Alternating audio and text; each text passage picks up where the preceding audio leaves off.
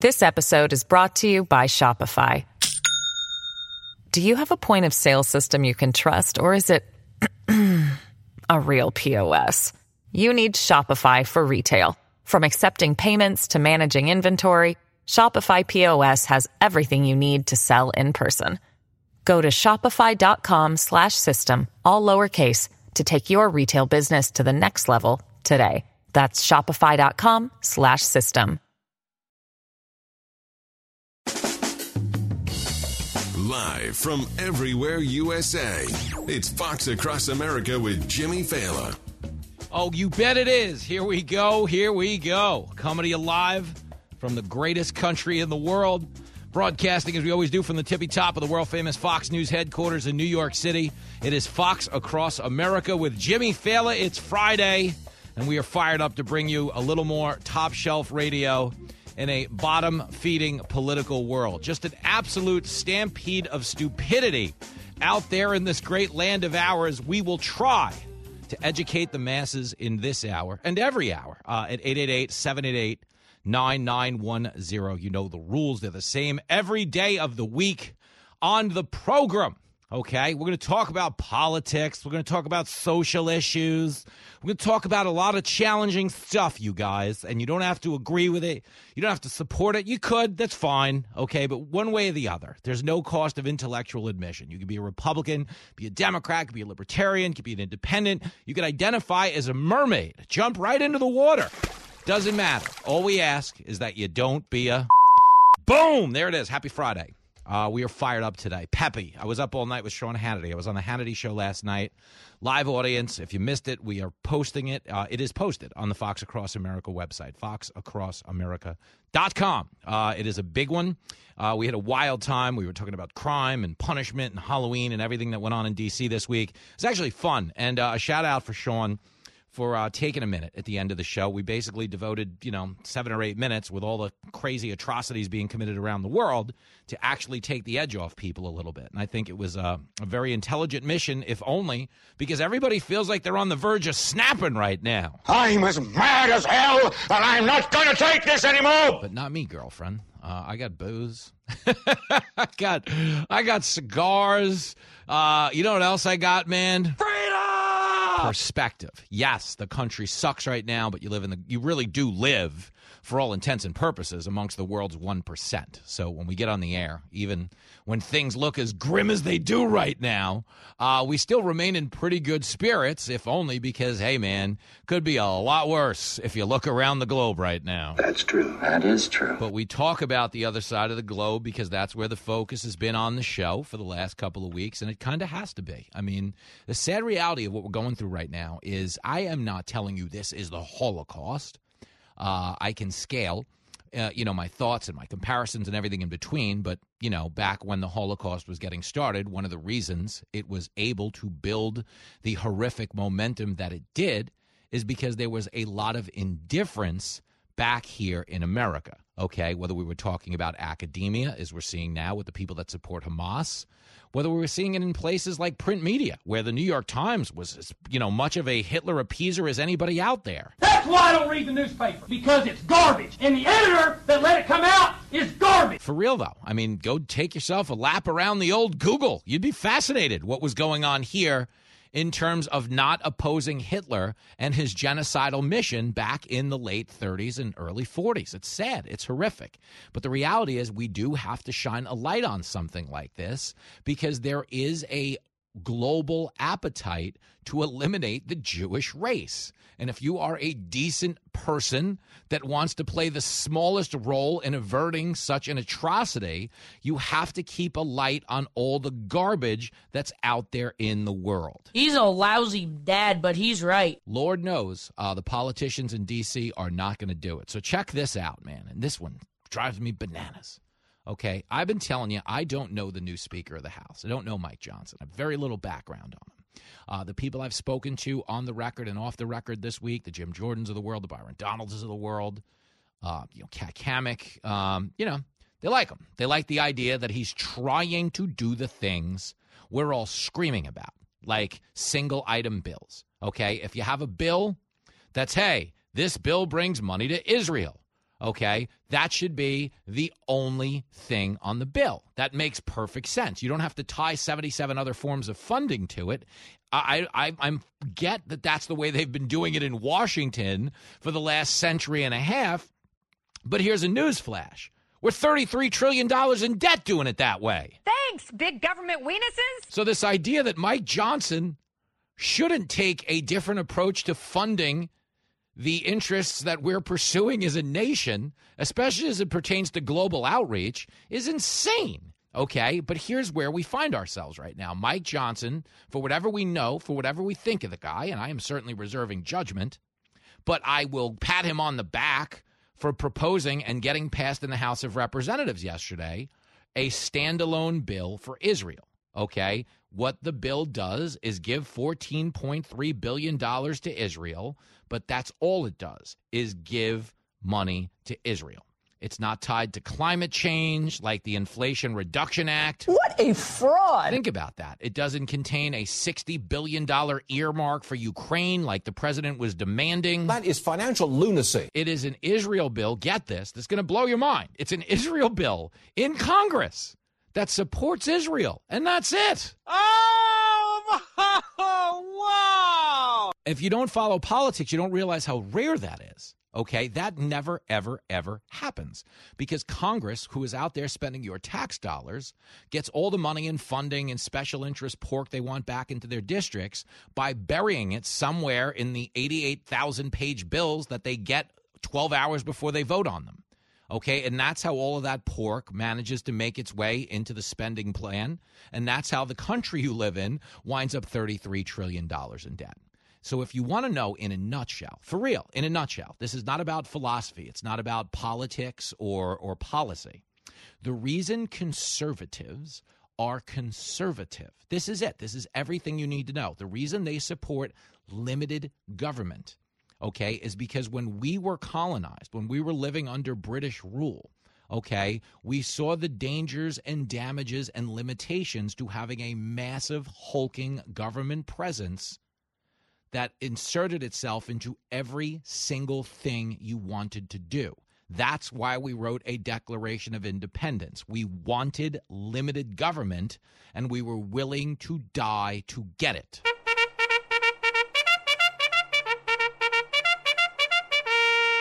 Now you're living under a government that's very much becoming the thing we rebelled against in 1776. They're telling you what kind of stove you can use, what kind of straw you can drink out of, what kind of car you can drive, what kind of hot oil, hot water heater you can have in your home.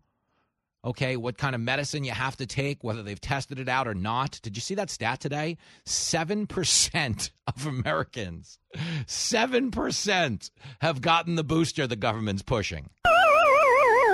7%. Why? Because at this point, more Americans, when they see the mismanagement from our government during the pandemic, the government that mandated things, even after telling you they wouldn't be mandated. No, I don't think it should be mandatory. I wouldn't demand to be mandatory. But wait, what? Hold on a second. Another question from another student.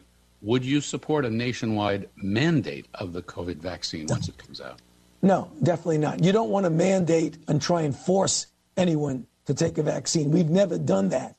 You are a sad, strange little man. But you understand, okay, after the government inserted itself into your kid's schooling. Nah, kid can't go to school if he doesn't get the vaccine. We've mandated. Even though we just said we weren't going to, we did. So shut up. Can't go to work. Okay, can't go shopping. Can't go out to eat. Can't get on a plane. You got to do what the government says. The government took over every aspect of your life and your freedom. Okay, and that's why we happen to be $33 trillion in debt, is because the government and your tax dollars are now being used to provide for a lot of things it has no business being spent on. Okay, I'm watching Elizabeth Warren on the TV this morning lecturing us about junk fees. That's the big thing Biden's going after right now. Junk fees. You know, retirees pay all these junk fees when they go to get their money. And they do. Make no mistake about it. I'm fine with getting rid of them. But the reason they're going after them is so they can reduce the perception and the reality that they themselves are hitting you with more junk fees as a government than anyone else on the planet. I'm telling you, that boy's a genius. What is student loan forgiveness? It's a junk fee. You're getting charged for a loan you didn't take out. You as a taxpayer, hey, ho. I know you didn't go to Cornell where they're chanting kill the Jews, but guess what? The kids who did blew $500,000 on a degree that has no commensurate job program. I'll tell you what we're going to do. You'll bail out their loan. Is that not a junk fee? My God. All the subsidies, okay, all of the special interest things we fund in the name of climate around the globe, the gender studies programs we send over to Ukraine where they literally light people on fire if they claim to be anything other than two genders. How is that not a junk fee? Okay, paying for people's, people's, free daycare and stuff like that. That's a junk fee, okay? I understand the government's there to provide a social safety net for those who can't do for themselves. But in this day and age, with 8 million people coming into the country illegally and you picking up the tab for their hotels and their food and everything else, that is the biggest junk fee you'll ever get charged. Okay, that's people breaking the law to get into this country. You're paying the bill. Okay, no bigger scam on the planet. So the Biden administration's going after junk fees and, we got to target the junk fees. By the way, okay, they just gave $6 billion to Ukraine, the biggest state sponsor of terrorism in the world, okay? There is no bigger junk fee than giving $6 billion to the people who want to kill us. That's true. That is true. So when you hear Mike Johnson go out and say, hey, it's an Israel-only bill, that's the way every bill should be. But what are they saying in the White House? What is Joe Biden saying about a single item standalone bill?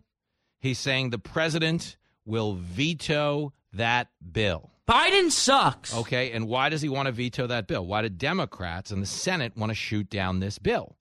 Okay, they want to shoot down this bill because it's more important to protect the status quo than it is to protect our allies in Israel. And they don't care if this funding fight drags out because they would rather this go weeks and months without them having to hand over that aid because Biden's catching massive political hell for supporting Israel in the first place. A big percentage of his caucus on the left there in the House is anti-Semitic. All of elite academia, elite using air quotes, anti-Semitic, chanting from the rivers to the sea.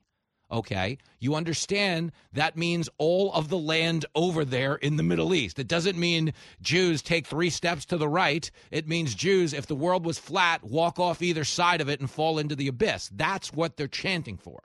So the longer this drags out, the better.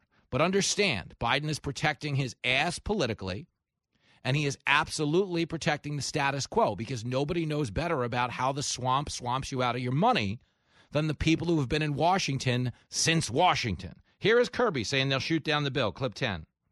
The president would veto an only Israel bill. I think that we've made that clear. The president will veto the bill. I think we've made ourselves clear. Well, that's the dumbest thing I ever heard of. Well, it's the dumbest thing you've ever heard of if you support Israel and you genuinely want to get this aid to them in an expedited fashion and bring an end to the conflict. But if what you're really supporting is yourself, what you're really supporting is your own status quo agenda, okay, then there's no way in hell you want to take up this type of bill because if this becomes the norm and it succeeds and Israel gets the aid, guess what happens to status quo politicians? Guess what happens to the swamp? They're forced to start doing business the right way.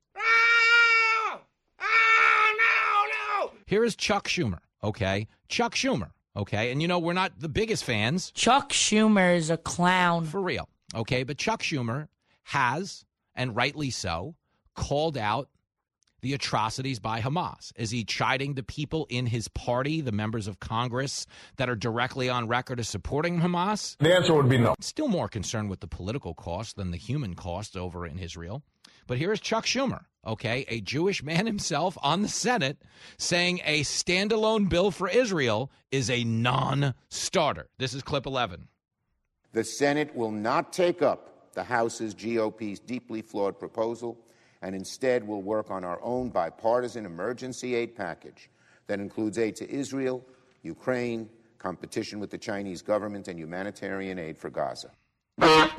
Folks, if the situation isn't so urgent that we can't just pass a standalone bill and give them the money, why are we giving them the money in the first place? I think he's got a point. Seriously, we're sending $14 billion,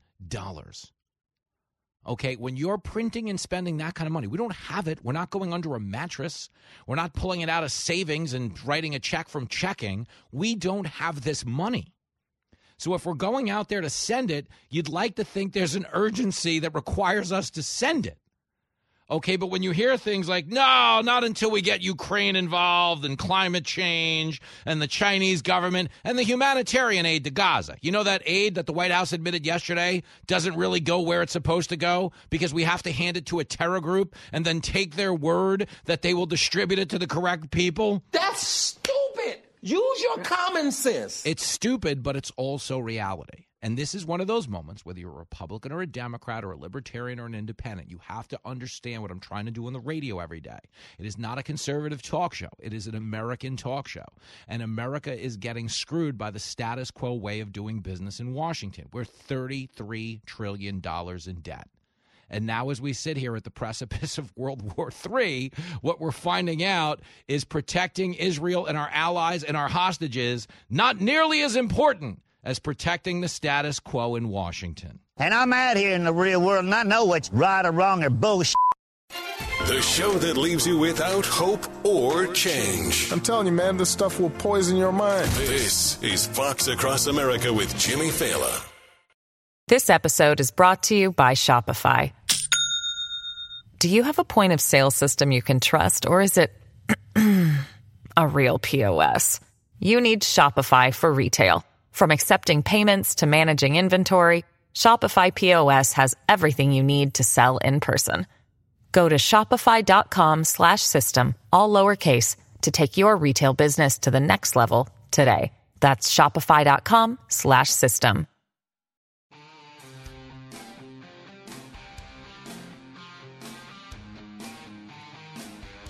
It is Fox Across America with Jimmy Fallon, fired up on a Friday. Raymond Arroyo, if you watch him on the Ingram Angle, he's on Mondays and Wednesdays, I think even Fridays with Laura. Seen and Heard, I believe the segment is called.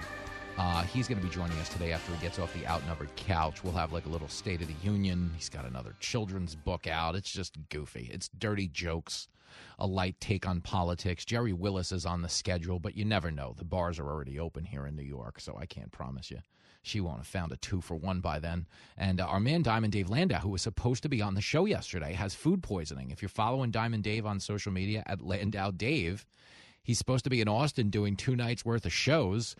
Instead, he's been doing 2 nights worth of hotel room. That can't be good. He is banged up. So send your warm wishes to Diamond Dave Landau. Go see one of his stand-up shows real soon. And if you want to see one of mine next week, back on the road. It's me and Kennedy, Stanley Theater in Utica, WIBX, Saturday night, November the 11th.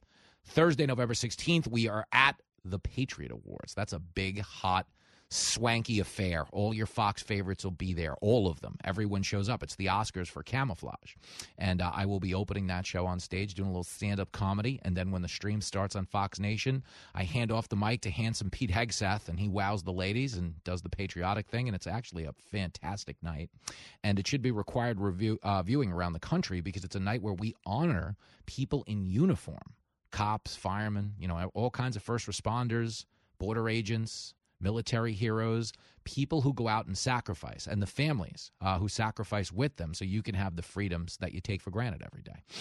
It's a big event. When that's over, they will sober me up and send me down to Naples, Florida. I'll be at the Off the Hook Comedy Club the following weekend. It's Friday night, November the 17th, Saturday night, the 18th, and then I'll be on to Reno after Thanksgiving. I will be in Carson, Nevada, Saturday night, December 2nd. So if you're listening on KSVL 92.3, 99.1 KKFT up there in Reno, come see me at the Nuggets Saturday night, December 2nd. And then you will see me, hot damn, at Texas Music City in Tyler, Texas, Saturday night, December the 9th. And then I head down the following weekend to the Palm Beach Kennel Club in Palm Beach. Come hang out with your radio buddy. I'm going nuts over here. I'm like a bag of cats. Buy me a beer and let's tell some dirty jokes, would you?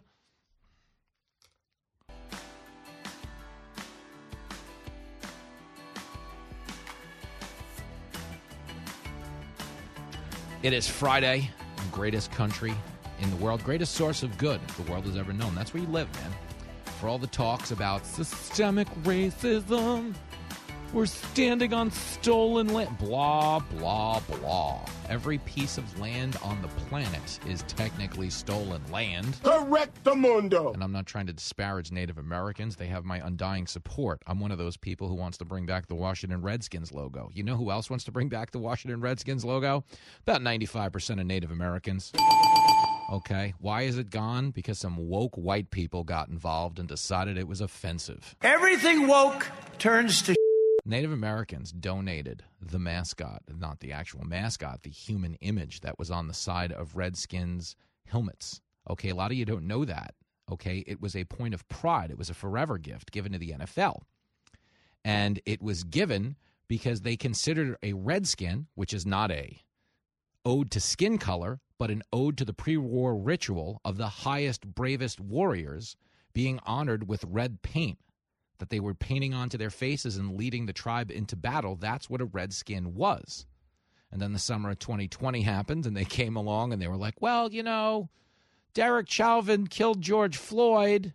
We don't know if it had anything to do with the color of his skin, but anything that has to do with the color of anybody's skin should go away because that's going to turn society around. Wrong. Okay, schools have gotten worse. Crime has gotten worse. The economy has gotten worse.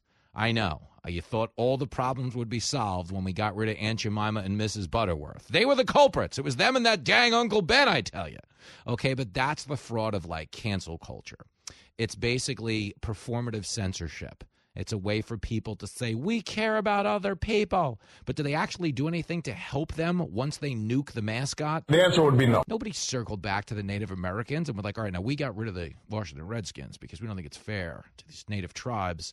Now, here's a bunch of money or a way we can help or a new program or an investment in your tribal infrastructure. Did the government do that? The answer would be no. No. Did any of the leagues or corporate? The answer would be no. No. And that's everything you need to know. Okay? This is the dumbest time there's ever been to be alive. We're literally fighting the wrong battles at a time when there are real battles brewing, and we happen to be financing both sides of them. We have people in Washington that don't know what they're doing. Okay? And they get there by traveling through the highest ranks of Ivy League education.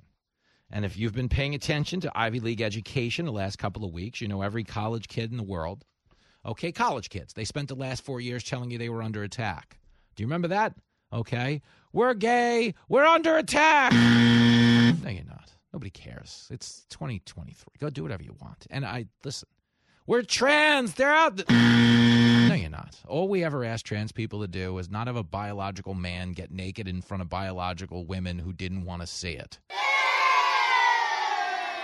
And, oh, yeah, compete on a level playing field. But what did the colleges tell us? Oh, if you don't want biological men competing against biological women, that's transgenocide. We're under attack. No, it's not. And they keep framing the arguments that way.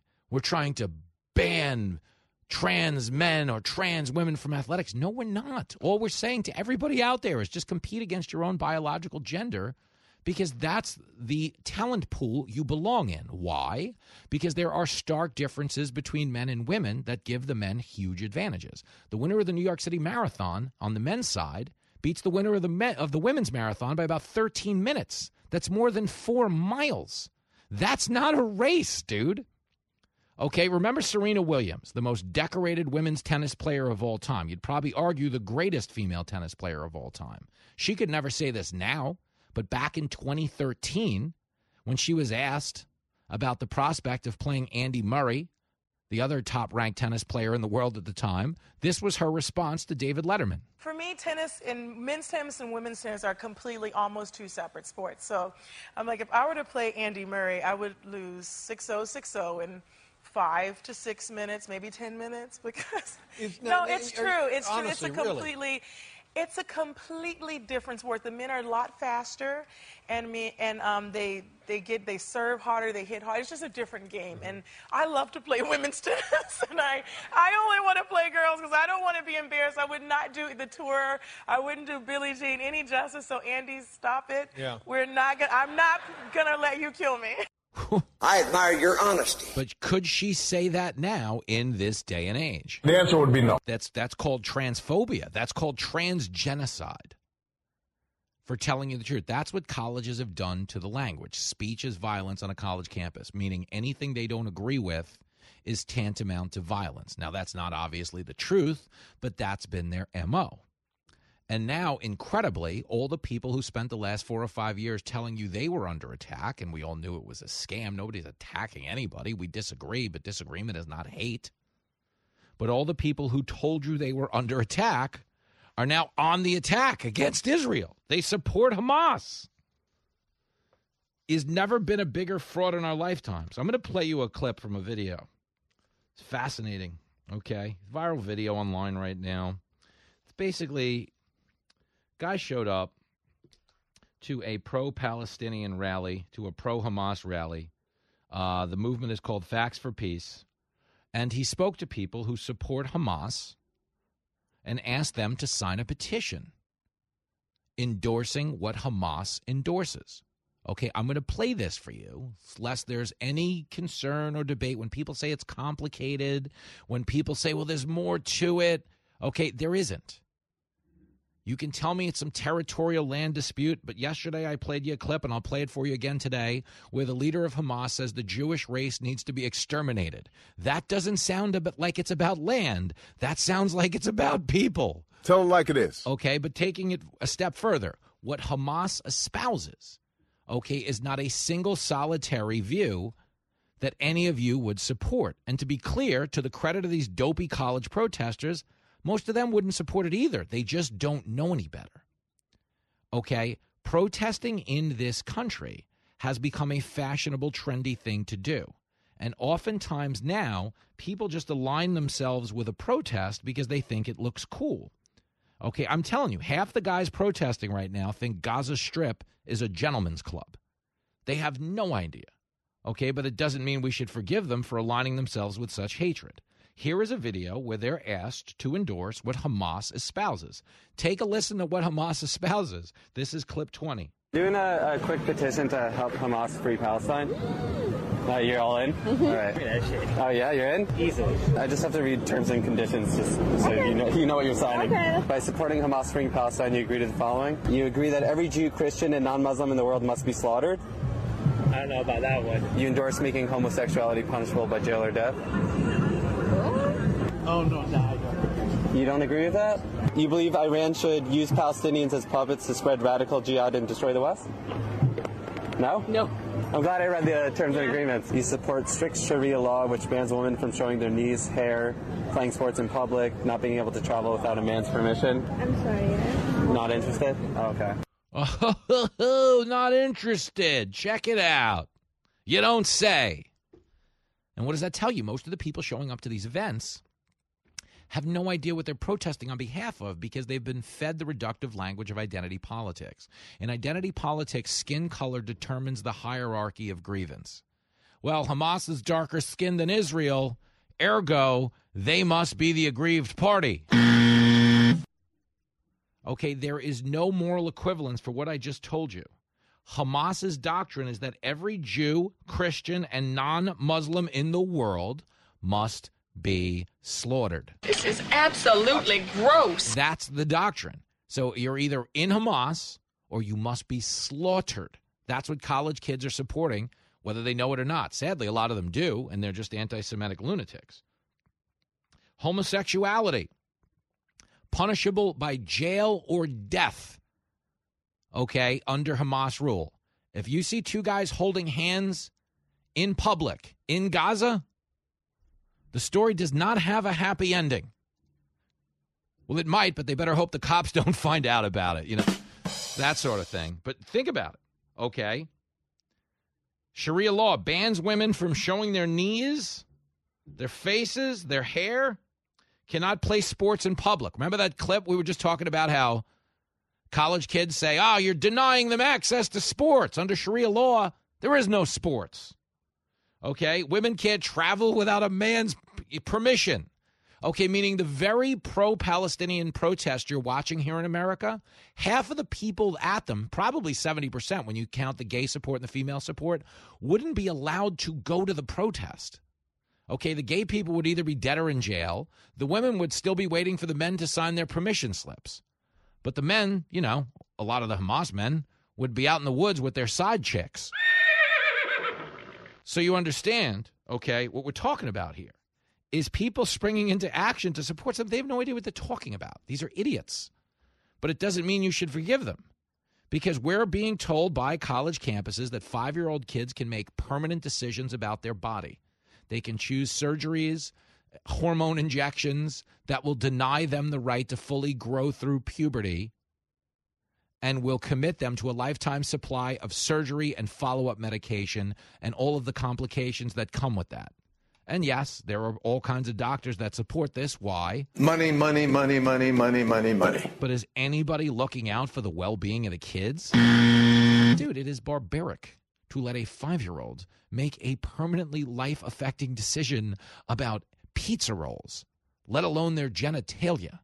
Okay, kids have so much growing and evolving to do. If a 5-year-old thinks he's trapped in the wrong body, it's because the adults around them spent 5 years telling them he was trapped in the wrong body. You're absolutely right. So this isn't about the kids' well-being. It's about the adults' politics. But you understand, these are the people who tell you 5-year-olds should have the body autonomy to choose whatever life they want, but we should just shut up and forgive the 21-year-olds who are yelling, kill the Jews. Because they're just 21. They don't know any better. Don't you see how ridiculous that is? Don't you see that how you can't have it both ways if those are your positions? But you understand, those are the views of Hamas. I just played them for you really quick. There's a reason I did. Every Jew, Christian, and non-Muslim in the world must be slaughtered. Homosexuality punishable by death. Okay? Women can't show their face, knees in public, can't play sports, can't travel without a man's permission. That's what Hamas supports. Here's Kamala Harris, and yes, I am going to play you a Kamala Harris clip. No, God! No, God, please, no! No! No! Listen, man, we're all in this together. Isn't that the old saying? Wasn't that the deal? Okay, well, anyway, Kamala was asked in London about condemning the people expressing pro-Hamas sentiments. You know, slaughter every non-Muslim in the world. Don't let women show their faces in public, travel, or play sports. Imprison or kill the gays. These are the views they're supporting. Here's Kamala in London saying she'd never condemn them. Clip 17. Well, let me say I do understand their concerns. And I will never attempt to stifle or silence young people from expressing their concerns. That is part of what we do in a democracy, is allow that to occur. My position on the issue remains, as I've repeated now a couple of times, but it is important that we create environments for our young leaders to express themselves. She is a fraud, a phony, a woman without a moral core, a regular two-faced, mealy-mouthed politician who swings with the wind. She's an empty vessel. Like, just put the words in her face and she'll say them. She has no views. She has no opinions of her own. But when she gets out there and says that, what is she really trying to say? Hey, politically, we can't afford to alienate any more Muslim support. Okay, so if there is a violent faction of Muslim support, we can't go out there and condemn it because we need it. Okay, understand, right now, when when Christopher Wray, the head of the FBI, tells you Jews are 2% of the population and 60% of the terror threats, what did Kamala Harris respond to that with? But a new program to combat Islamophobia. That is so embarrassing. And not because we're anti-Islam, but because there is no Islamophobia right now. It's everybody marching to kill the Jews. No one in Israel is saying we've got to eliminate Muslims. No one who supports the Jews is saying we've got to eliminate all Muslims. In fact, here's a news flash. There's 2 million Muslims living in Israel. Okay, and they're not there because the Jews are trying to commit genocide against them. They're there because they are tolerated and accepted and welcomed in society as they should be. There's a reason the Arab nations normalized ties with Israel in the Abraham Accords that were brought to you by President Trump. Okay, they want stability. They want peace. They recognize everyone's rights to coexist. Do they have religious disagreements? Yes. Have they had territorial disagreements? Yes. But they realize no one's life is improved by endless conflict. That would ensue if you were to truly pursue the Hamas doctrine of from the rivers to the sea. You're talking about the West Bank, talking about Jordan, you're talking about Gaza, you're talking about Israel. That isn't move off this land. That's move off this planet.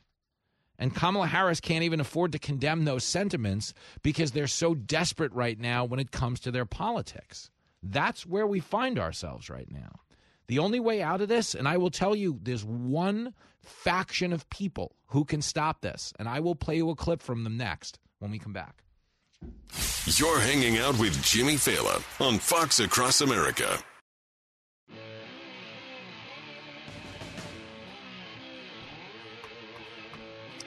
It is Fox Across America with Jimmy Fallon. I'm going to play you a quick clip from Steve Eisman. If you saw the movie The Big Short, he was played by Steve Carell in The Big Short. He is, of course, an investor who shorted collateralized debt obligations and got rich off the housing crisis at the tail end, at actually the front end of all of that overzealous lending by the banks. Guys like Steve Eisman swooped in, realized none of these mortgages were legit, and there was a lot of money to be made. That's just how white folks will do you. Well, to be honest with you, so a lot of folks did us in banking at the time. But Eisman is a donor to the University of Pennsylvania. And here he is, like other donors, saying they want nothing to do with these schools anymore now that they see what their money's being used towards. Clip 18. My history with the University of Pennsylvania is pretty deep. I went there. My wife went there. We met there. My sister went there. My brother-in-law went there, and they met there. So a lot of members of my family have been there. I've gone back to the university many times to speak. After a couple of days after the interview, I called my contact person at the university, and I said, you know, we have a small scholarship that we created about a dozen years ago, and I called my contact and I said I wanted our names removed from it immediately. I do not want my family's name associated with the University of Pennsylvania, ever. What was the response? She was very nice. You know, she understood, and she has gotten a lot of calls like that, and she said she would take care of it. Is there anything they could do to change your mind? Yeah, you could fire the president and the chairman of the board of trustees immediately. How about that? Good for you. And that's a donor. And he represents the sentiments of a lot of donors out there right now. A lot of guys and Jewish people donating big money to these schools that are hiring anti-Semitic faculty. All of these endowments that go to places like Harvard and Yale and everything in between, they don't actually do anything to improve the quality of education. They just create more administrative positions. Okay, that's what they do. They go out and they create new departments. Well, we need a department of gender studies.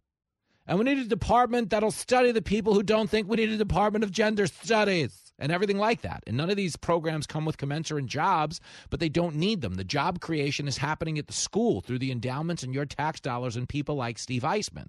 But here's a news flash, okay? If people are giving you money, it's not because they want you to raise students to hate their people. And that's what's going on right now at colleges. So the donors could stop this. Live from everywhere USA, it's Fox Across America with Jimmy Fallon. Oh, girl, here we go. Big hour coming up on Fox Across America, an audio safe space for cool people. People who can behave, who can coexist, who can talk about the issues facing this country, take their principles and their beliefs seriously without taking themselves seriously at all. Can you dig it?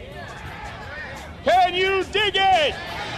Can you dig it? Well, even if you can't dig it, you're still welcome to be a participant in this hour of the show. I don't care where you come from. I don't care what color you are. I don't care how smart you are. I don't care how dumb you are. No, ma'am. You could be a Republican, be a Democrat, Libertarian, Independent. All we ever ask is that you don't be a... Boom! There it is. Hour number 2 on a big Friday. Raymond Arroyo is coming by. He was just on the outnumbered couch. Now he will join us here in the studio once he takes off his Pee Wee Herman suit. Be nice to Raymond. Come on, Jimmy. You can't make fun of Raymond like that. What are you doing, Jimmy? It's not nice. It's Friday. People are in a nice mood. I bring up fashion. Why? Because I want to know your opinion. If you get a chance to call in, I'm going to quiz Raymond on this because he's worked in television a long time and he understands fashion and makeup and, looks and shoes. Does Ron DeSantis wear lifts in his boots? Okay? His campaign claims he does not. Wrong. Okay, I got to tell you, the more I look at the video they posted, okay, Will Cain here at Fox News posted his own take a minute ago. Will Cain's take is that DeSantis wears lifts. I agree with that. If you've seen the video, we'll sneak your call in later in the hour. 888-788-9910. I know this is superficial. I know it's stupid. I know the world's on fire. But that's the point. We do need a little bit of a diversion to weave in and out of the serious conversations we're about to have. Because there's a lot going on. It's a mess. You know how they say in horse racing, you got to be a mutter if you want to make it in horse racing, meaning you got to be able to run when the track is sloppy too. Well, I've got some news for you. You got to be a mutter every dang day on talk radio, or you are going straight to the glue factory. I bring up the DeSantis lift thing because Trump posted a meme. Nikki Haley posted a meme, and they're all piling on DeSantis now for saying he wears lifts in his boots. I'll ask him when he makes it back onto the show. He was supposed to be on the show earlier this week. He had a scheduling conflict. He says he'll be on next week. Whatever. Who can, come by. Listen, let's be very honest. At this point in time, if you're looking at the polls, Ron DeSantis needs us a lot more than we need Ron DeSantis. You are correct, sir. And I'm not saying that to be mean or tough or standoffish. I genuinely enjoyed talking to him last time. But man, oh boy, oh man. Okay, when you look at the polls right now. Oh, Lordy Lord, he's desperate. Okay, Nikki Haley, whatever you think of her, is on fire. Okay, surging in the polls. Okay, when we first started polling, okay, Trump has been in the lead wire to wire. If we're going to stick with horse racing analogies, he's been secretariat so far. He's been near 50% for every second of this primary season. Nobody has come close. At his peak, when DeSantis got into the race, after a 6 months buildup with a supermajority in the Florida legislature, with a record of doing substantively great things for the state of Florida. DeSantis is a great governor in Florida. I do not deny him that. He has done a phenomenal job. And for that reason, a lot of people thought if anyone had a chance to catch Trump, it would be DeSantis. But when DeSantis jumped into the race, his high mark in the polls was 29%. Nikki Haley's was 4% at the time. They're now tied. In some key states, she's starting to pull ahead. And it's very basic things, very basic tools of analysis I bring to a conversation with you when it comes to politics. Okay, I told you the minute DeSantis launched his campaign, after all of that buildup, the minute he launched his campaign, I was like, man, that's bad judgment. Instinctively, it bothered me. I said, there's something about this I've been assessing from weeks and months that I didn't quite have a handle on, and I understand it after today. Why? Because DeSantis, in the biggest media event of his life, in the biggest political rollout we've seen in politics, this guy is considered the alternate to Trump in 2024, the immensely popular governor of Florida, someone who won going away, expanding his majority with Latinos and women, winning Dade County, things that Republicans just never, ever do in the state of Florida. He decided to launch his campaign on Twitter Spaces, which was an unproven platform at the time. And lo and behold, Twitter Spaces, at the moment he was supposed to be greeting the world as its next leader, Twitter Spaces wouldn't even operate because the site functions crashed.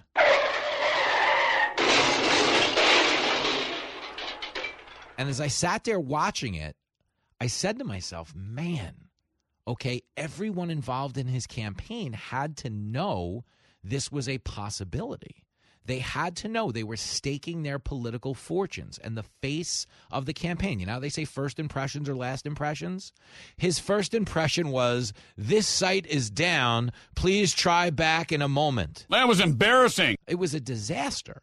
And again, it's not the end of the world. You could overcome that. But I told you instinctively that day, I said it that day. I said it on Twitter. I said it on this show. I was like, man, those are really bad political instincts. Doesn't mean he can't overcome them. But I said if I was donating to this campaign and those were the instincts the candidate showed. I got a bad feeling about this. So if he's out there putting lifts in his boots, it might be part and parcel to the other poor judgment he's shown. Kennedy, our friend, we're going to be appearing together at the Stanley Theater in Utica next Saturday night. Okay, she has an article right now for the Daily Mail. It is on dailymail.com. Kennedy has a write-up about DeSantis wearing boots. And Kennedy says, are you ready for it? Looks like he's wearing boots, meaning boots with lifts in them. Weigh in during the hour, 888-788-9910. I'd love to hear your take. You can talk to me about politics and everything else, but I need a superficial pursuit in this moment. Because here's the breakdown on Haley, who's been, she's been fine on the show. I've genuinely enjoyed talking to her, and I think she has found a very good lane within the party because she is standing up in a way that people get behind, meaning, hey, okay, we don't want a ceasefire in Israel right now because there's no such thing as a ceasefire or a pause. A ceasefire or a pause just means Hamas reloads. The only way you agree to a ceasefire, the only way you agree to a pause is if they give back our hostages. He knows what he's talking about. Okay, if they're not giving back our hostages, why are we letting up on the throttle? Okay, for no good reason other than to show the world we're good people. Here's a news flash. The world doesn't care, and there's nothing we can say to convince them we're good people, even as we're sending them all the humanitarian aid in the world. So the strength she's shown is good. Okay, I personally, selfishly, as a comedian, I personally love the idea of the first female president being Republican because it will expose the fraud of identity politics. The first female president is Democrat. Okay, there will be symbolic glass ceiling shattered basically for a month straight. There'll be mandatory crying sessions for every male in the country. Will cry at gunpoint from the government. Every newscast you turn on will be a 3-hour montage of 5-year-old little girls being told they can be anything they want to be in this country, and we'll be naming federal buildings after this woman before she's even sworn in. If the first female president happens to be Republican... Get her out. Get her out of here. They won't even say she's female. They'll be like, she's not even a real female. She doesn't have a penis. Come on. What the hell did you just say? If the first female president is Republican, I promise you, they're not breaking glass ceilings. They're not setting off firework barges. They're not shutting down school. They're not throwing little girls all over the TV. Fox will. Okay? We'll say, yeah, it's a great moment, big step forward. The Democrats, the people on the left will go, we're not there yet. Democrats are so full of crap. We need a woman that looks out for women, which is exactly what she's doing. In condemning Hamas, she's looking out for women. Okay, Hamas, that don't let women go out in public without a man's permission, can't drive, can't show their face, can't show their knees, can't participate in sports. Okay, that's who Hamas is. Nikki Haley is on the side of giving women their rights and their freedoms. You know who's not on the side of giving women their rights and their freedoms? Hamas. When you're right, and you're right. I'm telling you, this is the dumbest time there's ever been to be alive. I'll give you a little more, okay? Haley, right now, as we speak, she's running around New Hampshire, okay? They're basically tied in second, 16% apiece. Same poll in August. DeSantis was at 19. She was at 6. She's now in second place in her home state of South Carolina. And you know what? She's saying the right things now in Israel. Here it is. She's talking to my girl, Martha McCallum, my homie. Martha insists that I call her my homie. It's a whole to-do. It's a weird thing. But here it is, clip 7. What makes this difficult is they could have those hostages in the tunnels. Mm-hmm. They could have the hostages somewhere else. But these tunnels are underneath schools. They're underneath hospitals. They're underneath civilian sites. And they do that because Hamas doesn't value life, and they know that America and Israel do value life. So I don't think we need to tell Israel to take a pause. We need to let Israel do what Israel needs to do, which is defeat and eliminate Hamas, because Hamas is going to come after us, too. Iran is going to come after us.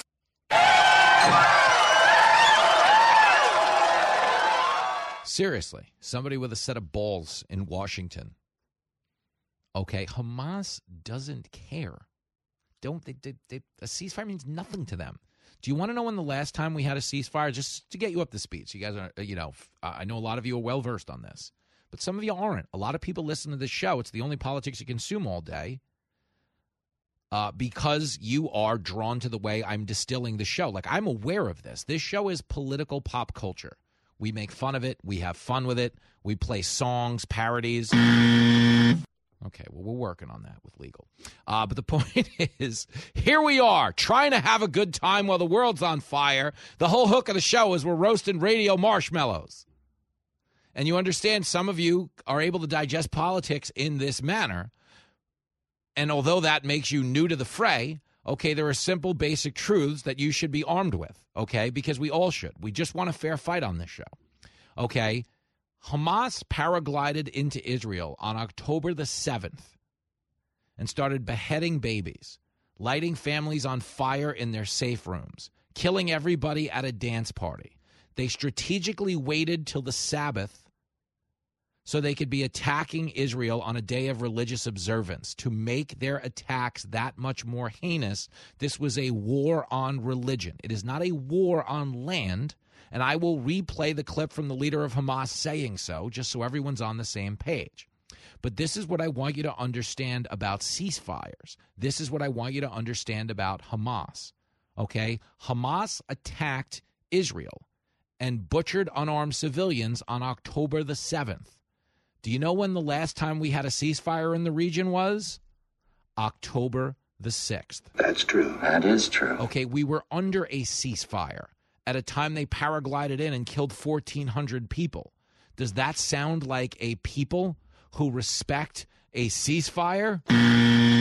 But they are sitting on a lot of our hostages. So if you're going to give them a chance to reload, stop the attacks, even as we have Gaza encircled, you should be getting something out of it besides Twitter likes. Okay, there's no moral equivalency between Israel or anyone, not ISIS or Hamas. ISIS was not baking babies in ovens in front of their families. Hamas was. Okay, ISIS was not killing people, videotaping it on their cell phones and then texting it to all of their contacts. Hamas is. So you understand there's no moral equivalency. So when you start to hear about the need for a ceasefire, okay, a ceasefire goes one way. It goes pro-Hamas. So if you want to know why Nikki Haley's surging, it's because, I don't know, she probably wears heels once in a while, but she's not hiding them from you. She's dealing in strength, and she's being an authentic self. She's not trying to be president of Twitter. She's trying to be president of the United States. Does that mean she's going to beat Trump? I have no idea. None at all. Okay, but at this moment in time, okay, when you look out at the Republican primaries, you do come to understand that Ron DeSantis doesn't need a lift in his shoes. He needs a lift in the polls. Correctamundo. The critics have spoken. It's a mess. It's a mess. This is Fox Across America.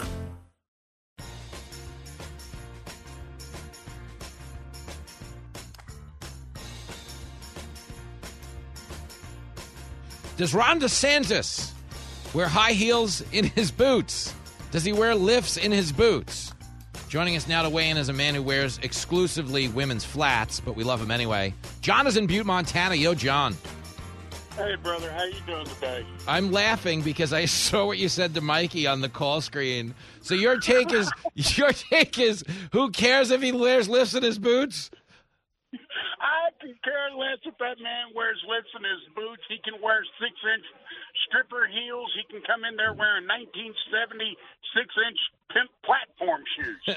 Get the person right. I can care less. Well, you know who does care? I care because I'm curious. And I just want to know what people think if they see the dang video. The world's on fire. Don't you think it's a little healthy to head over to the footwear aisle? I'm telling you, man, just walk over there, get out a pair of good platforms, a nice pimp suit, step out on stage, call it a day.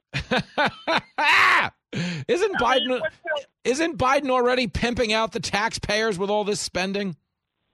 Man, he's doing a whole lot of things. And, you know, the Biden administration, they want to do all these things that they want to impress this country and impress all the people with. Mm-hmm. Like I told Mikey, if he wants to, if he and his administration want to impress me, get a French maid's outfit, put on a thong, grab a dust mop, a broom, and a bucket, and wash my truck. Whoa! All right. Well, that's better than what I thought you were going to make him do in the French maid outfit. So that's good. Hey, I got to keep it PG. For once, you're a whole new man. I don't know what happened. Did you get shock therapy? Oh, crazy. No, I might have ran across the bull hauler one time, and all of a sudden got zapped in the backside with one of those little cattle prods. Oh, so that's So that's why you're paying extra for that in the strip clubs now. Now I know. All right. Well, this is good. I'm telling you. But on the other side, I'm starting to feel like Reese out of Sheridan. I'm really starting to feel like him right now because I think he and I are the bastard children because you won't come out to our areas. I'm scheduled to come back to your area. What are you talking about? Reese is a mess. Dude. Well, yeah. When the heck are you coming out to see us? Do you want to laugh, by the way? So they had to move my shows in Montana and Idaho Falls because I was supposed to be hosting the Saturday night show, the Fox News Saturday night show. And then it got canceled because of the freaking war anyway. So basically, we announced that we had to move the show and make it a part of the spring tour on a Thursday. And we told everybody it's canceled. The theater told everybody it's canceled. And then on Friday, they're like, by the way, we don't need your Saturday night. I was like, what? What do you mean? So here we are. So I was just drunk in my yard. I had nowhere to be. Lincoln didn't even have a game last week, and I had nothing. I was just home. It was amazing. I bottomed out in my yard. It was glorious. But now I'm coming. I sat back and I was all sad and depressed, and then I had to go out and drink a few beers on my own accord and just sit back and we're the bastard children. You and Reese can get together in your lift boots and walk it off, okay? Be well. Right. You're the best, John. Happy Friday, brother. I'll see you soon. Raymond Arroyo, Belle of the Ball, joins us next when we come back right here on the Big Bad One and Only High-Flying, Death-Defying Fox Across America.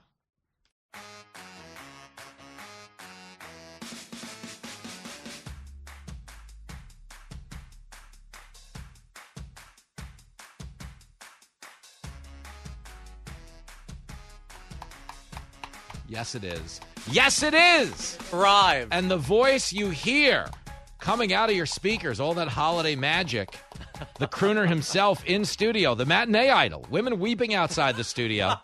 It's like Sinatra at the Paramount. Raymond Arroyo is back. Jimmy Fallon, and the thank crowd. you for having me. Well, of course, good to have you, but let's get this crowd under control. I mean, they are. Whoa. A little much. I know it. And look, I have it in hand for you. That's the gift. He said he had a gift. Christmas, Merry and Bright, the new CD, out now. This is a labor of love. On my Christmas special, Jimmy, for many years, I've sung with Johnny Mathison, Andy Williams, Aaron Neville. And a record producer came to me and said, would you do a Christmas album? And at first I hesitated. Then I thought about it, dug into the background of these songs, and realized we totally have misunderstood most of these Christmas tunes. Wow. We don't know their origins. We don't know the context. Kevin Costner, the great arranger who did Lion King, oh my gosh, everything, The Greatest Showman, you name it, Kevin Costner has arranged it. He did all of my arrangements here. Whoa. We got the big band together in New Orleans, 20 pieces, and we're going on the road because I'm following the great Jimmy Fallon's example. Stop it. Raymond Arroyo, Christmas, Merry and Bright. And you co-sang every one of these songs with Taylor Swift. That's amazing. Right. Taylor and Raymond's version. Keep a straight face, guys. We're trying to move some product here. No, Raymond Arroyo Christmas.com. They can learn about the tour. I love the CD. It's a lot of fun. Now, you need to know what you've just committed yourself to. Because my family and I, Jenny's family lives 660 miles away from us. They live in Wapakoneta, Ohio. Yeah. So we listen, obviously, when we drive out there for the holidays, a lot of Christmas music. You will, in the Fala family, I think we'll probably take Jenny's Dodge Ram. She's a farm girl. She's a big Dodge Ram. Is there a CD player? Oh, yeah, it's in there. I love it. You will probably be the featured entertainment for a significant chunk of the drive. I love that. Well, Arroyo. You were going to have a good time. It's a peppy, fun Christmas album. You infiltrated you know how they infiltrated colleges in the 70s to make everybody a commie? You've infiltrated the Fala family sleigh ride to make them all pro. I love it. But they were already pro Arroyo. This propaganda effort was unnecessary. This will keep you going, though. This will double. This makes the sleigh ride even better. And Jose Feliciano, by the way, on that album, first time in his career, he's agreed to a new arrangement of Feliz Navidad. Is that true? And he did it with me on the album. Wow. Really cool. Oh, and he's coming on tour with me. We're going to, I didn't say that, Phoenix, Dallas at the House of Blues. We're going to Cleveland to the Key State, Tampa, and we're ending at the Ryman Auditorium in Nashville, Jose and I, on December 21st. Good for you. RaymondArroyoChristmas.com. Raymond, I'll say it again, RaymondArroyoChristmas.com. Come see us. We are going to have a blast. Look, Jimmy, you just said it. Christmas is a time for families to come together. And there is so little that today that reinforces that. This album has a classic feel. It sounds like it's been around for 60 years, but it's brand new. And it has the vibrancy and joy that I love about Christmas and I wanted to capture. Dude, so it's fun. I am as pro-Christmas as they come, and you're the one human I will make an exception for when it comes to Christmas in November. Oh, because you don't play Christmas music. music People say until... let the turkey cool. I at least like to let the turkey cook. But no, I dig it. No, you win. Put your Halloween candy away. Listen, you've got a tour with Jose Feliciano. I don't, so you win. Raymond, we'll get back to this. Someday I'm going to open for Jimmy Phelan. I'll bring the band. I'll do. You'll be the house numbers. band. That's right. Bring the house band. When I get my own late night show, don't laugh. They're those NBC people. I'm not laughing. I'd say a word about Fox. Not no, even I'm kidding. a spurt. Stop it. But stick with me here. Okay, yeah. Okay, because we will get back to this. But I need you to weigh in on the hardest hitting question in journalism right now. And forgive me for taking us from such a light subject to something so serious. Yes. Does Ron DeSantis wear lifts in his boots? I've seen Ron DeSantis. I don't think he wears lifts in his boots. I've never really, and I have to tell you Yeah, this, you don't pay attention? No. Okay. I stood next to the man. We had town halls with him recently, as recently as last year. The media attention to the size of Ron DeSantis, I have to tell you, I've never thought Ron DeSantis is a little person. No. Never. And I've stood next to him. I've been with him.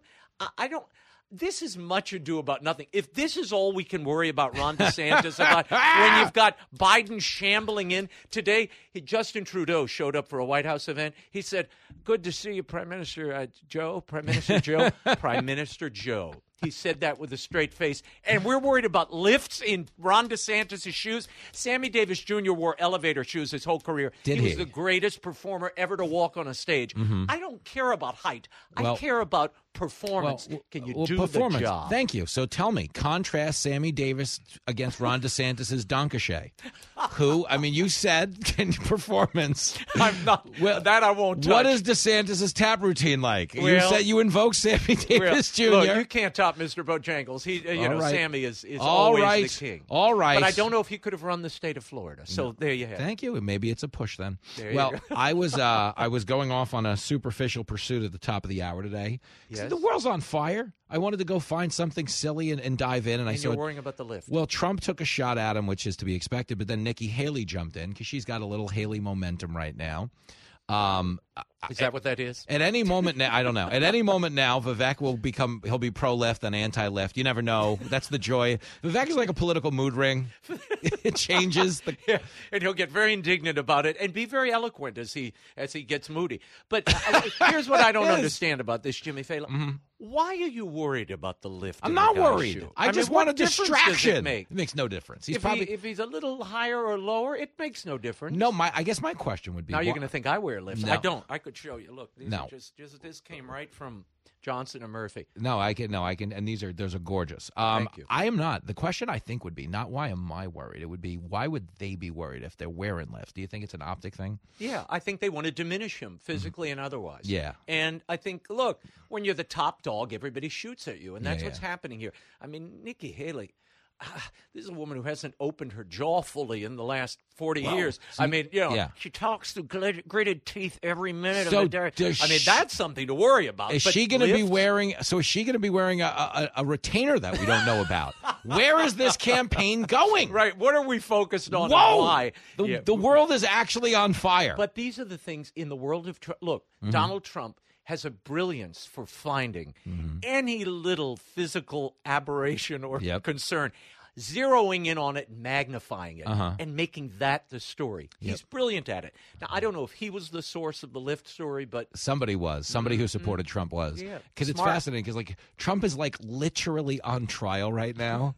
and half the internet's talking about his opponent's shoes. It's actually, strategically, it's quite a gambit. It works. Brilliant. You got to respect it. This is like Adams going to meet with Biden, and all of a sudden the FBI shows up. So You don't say. He turns tail, runs back to New York. Pretty good. Isn't it amazing how if there's a fundraiser, specifically like someone who's a donor, and the FBI shows up at their house, it gets people out of meetings pretty quick. Yeah, that's it? one way to end the meeting. I don't want to meet with Adams. What do we do? Call the FBI. Yeah, that's one way. That's one way to end the meeting quickly. Gone. Raymond Arroyo's in studio. The album, RaymondArroyoChristmas.com is where you need to go. But the album Christmas Merry and Bright, it will be in Jenny's Dodge Ram. I love it. By the way, top of Billboard's charts, jazz and holiday already, Jimmy. Stop it. Which is kind of stunning to me. Look, to be in the same list with Ella Fitzgerald, Bing Crosby, Michael Bublé, pretty incredible. That's a big deal. Kind of took my breath away. No, I think that's amazing. Like, I'm thrilled. Thank God for good people out there. Well, there's a couple of different types of people in showbiz. Yeah. I root for people. And the reason I root for people, and I always root for talent, like true talent, is because if the metric for success is being talented, then I trust myself to work hard enough and deliver a good enough product that I'll be fine. Right. If the metric for success becomes like who has someone hostage and blackmail on somebody else, it's not going to work out for me. That doesn't work out for any of us. So I know. So I appreciate the fact that you're as talented and as diligent as you are with that talent. I think it's very commendable, Raymond. So I will. Well, you're welcome. We just had a moment. I'll move on from the DeSantis boots for a minute. Yes, We'll come back in a second. What other high-flying ideals will we get into here about the presidential race? Here is the only thing. This is my theory. Okay. That could stop anti-Semitism on college campuses. The only thing. Was that a turn? Yeah, okay. no, it is. But we'll have fun with it. It's the donor class. The donor class saying no mas is the only thing that's ever going to get universities to denounce or at least pull back a little bit on it. No? Are you surprised that people, even among our colleagues, they ask questions with a straight face? Why do you think we're seeing this on university campuses? Stop. Yeah. Have you tried to get into a university? On the admissions, they give preference to people who are activists from certain regions of the world with certain beliefs. Yeah. Those are given preference. So this isn't amazing organic speech. This is programmed, pre-selected speech by who you allowed in the tent. Yep. You invited these people to the party, and then we wonder, why are they having anti-Jewish displays and want to kill all the professors? Why is this happening? These are the kids you invited. So I agree with you partially. Yes, the donor class has to rise up, but admissions must be reformed if you're ever going to cure this on the campus setting. Well, that's what I think the challenge is, right? Because of all of these donations and all of these endowments that come from the government, I don't think they've been allocated or appropriated with an eye on improving the quality of education. I think they've just created more administrators. You are 100% correct. And everyone's profile picture is like a tank. like I don't know, maybe that's a sign. That's it. Well, they've got a 0 on the SAT, but they show up with the head wrap and the Uzi, standing in the desert. You're in, kid. They fit in with our coexist motto. Hate has no home here. That's what I mean. We're now to a point where these universities are inviting people in who are hostile to and adversaries of free speech, free inquiry, free thought, and the tolerance that we thought they embodied and idealized. That's all out the window. So now you get what you get. And it's a riot at these, quite literally at these universities. It's funny to watch only from a standpoint of like everyone on these campuses has spent the last 5 years telling us they were under attack. Right. Like, I'm a woman, I'm under attack. I'm gay, I'm under attack. I'm trans, I'm under attack. I'm minority, I'm under attack. And then they all got together and were like, attack! It's so crazy. I think it's crazy. And you know the thing about Harvard that they're kind of people forget and overlook is like we're only a few months removed from them being sued for Asian discrimination in their admissions process. Yes. Where kids were getting 105 and not getting that was their average. Right. Well, they were getting a 5.0 somehow and they couldn't get in. Had the Asian kids who actually had the grades for admission gotten in, you wouldn't be having the pro-Hamas rally in Washington Square Park. No. And this is part of the problem. You are creating a bias in the acceptance policy. Yep. So the admissions offices need reform. That will cure a lot of this. Not all of it, because you still have the ideology in the minds and in the classrooms. Yep. But it begins to wear it down at least. Yeah, and I would just like to think if you're a donor, if you're a billionaire mega donor to an Ivy League school that is actually, protecting student organizations that are calling for the eradication of your people, I would like to think it has to affect what you do with the checkbook at the end of this month. Yeah, one would hope so. And look, some are waking up now. It's amazing to me that it's taken this long. Yeah. But now the masks are off. I mean, they are right out there. Absolutely. Basically, death to Israel. They're putting the Israeli flag in the trash can. I mean, this is horrific behavior we're seeing. It's terrible. But the donors now, if there's a silver lining, because you know I'm a silver lining guy. Oh, you are Mr. Silver Lining. Is we have freed up money for the donors to buy multiple copies of Raymond Arroyo, Christmas Merry and Bright. That was such a beautiful holiday turn. Bring it right back around. Spectacular. You told me really quick, now that we're here, Yes. that we don't understand the meaning for some of these songs. Yes. So, like, say, Deck the Halls. A lot of people don't know. That was about Black Friday muggings? Yes, that it was. Originally? Muhammad Ali originally recorded Deck the Halls. Halls was his first competitor. Yeah. No, Deck the Halls. Deck the Halls is actually not a Christmas song. It's a Scottish song about the new year. Oh. And it was sung in carols. Carols where people would sing and dance in circles. Yeah. So it was kind of folk dancing, folk songs. So I've tried to restore in the arrangements the intentions of the song. But some of them are a little racy. I'm not going to tell you about Jingle Bells, but that's quite a story. The centerpiece of the stage show, which you'll have a good time at, Jimmy. I'm giving you tickets to come see us. Now, Raymond, I will be there. I'm fascinated to hear that Hark the Herald Angels Sing was about the California Angels baseball team. I didn't know that. Hell's Angels. Yeah, it's even better. You'd never know this. One of the greatest Christmas songs. Not true, Jimmy. But don't mislead people. I know we're not. But you know what's so funny about the internet? Is we could credibly build a site of like history, like facts you didn't know, and it would become instantaneously adapted as like fact in a lot of circles. The Fela Arroyo key to the universe. This could. Let's build that now, Mike. Let's get working. Cheat codes, where we give you the cheat codes, little history nuggets you should know to really distinguish yourself intellectually. That's right. Use that at the water cooler while you're singing and buying copies of Christmas Merry and Bright. Oh, he brought it home. Thank you. This was so good for morale. Thanks for coming by. Thank you. Thanks for having me. Merry Christmas. I know it's early, but happy Thanksgiving. Raymond, let the turkey cook, dang it. All right. We're back after this. The show that's standing up to big tech. Get those nerds! Nerds! Nerds! You're listening to Fox Across America.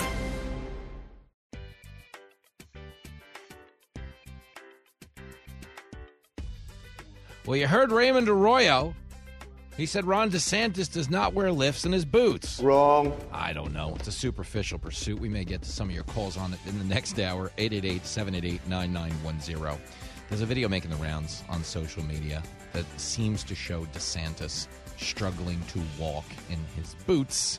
Some claim it's a sign that he's wearing lifts. I don't actually know the answer. The next time we have him on the show, if we can find some room in the schedule, we'll ask him about it. We'll see what he has to say. Pretty funny, but it's, again, stupid and silly, and the world is on fire. But that's exactly why we're talking about it. Sometimes, folks, you gotta let the edge off a little bit.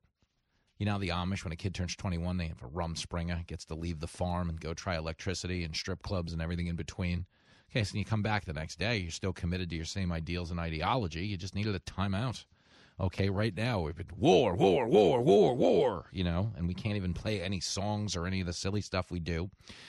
So we're just trying to keep the edge off, man. It's weird. Like, I'm one of the people who cares. Like, I get on the air, and I actually am mindful of the mood I put you in at the end of the broadcast. So, you know, a lot of the silly things we do on this show are silly because I don't want to walk around mad all day. And I certainly don't want to distill a show that makes you walk around mad all day, because it means the next person you run into is going to be mad. The next person they run into is going to be mad. And then you're just a force multiplier of negative energy. You know what I'm saying? Somebody ought to belt you in the mouth. I don't want to be the guy who leaves you that way.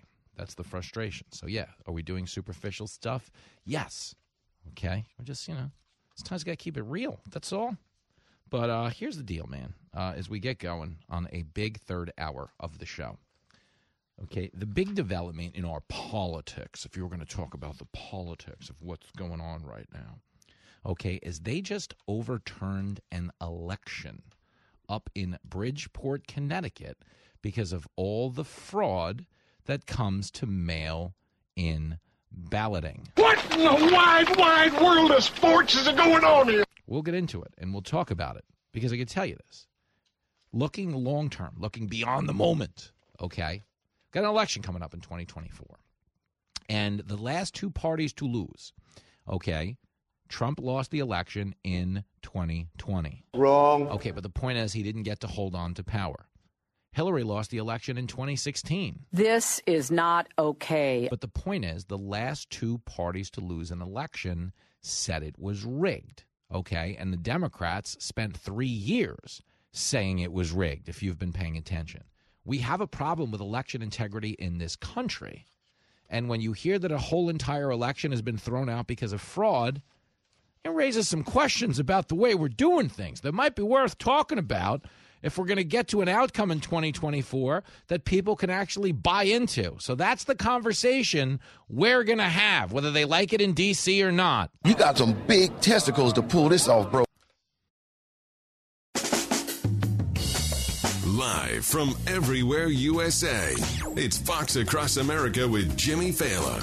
Oh, is it ever, girlfriend? Here we go. Here we go. Big hour coming up on Fox Across America with Jimmy Fallon. That's me. I'm the guy.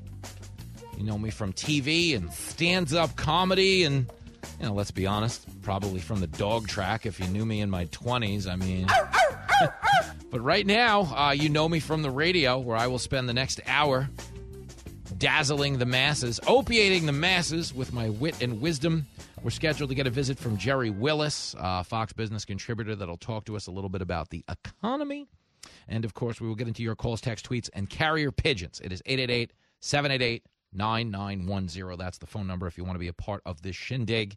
But as we get underway in the third and final hour, we are going into a forbidden part of town. You know, over in Beijing, they have the Forbidden City. I don't know a lot about its history, but I can tell you when you talk about election and election fraud, in a lot of ways, they try to turn it into a forbidden city. They say, well, you can't talk about elections. January 6th, people will die. Okay, we're at a really bad place in our politics right now when it comes to election integrity. Why?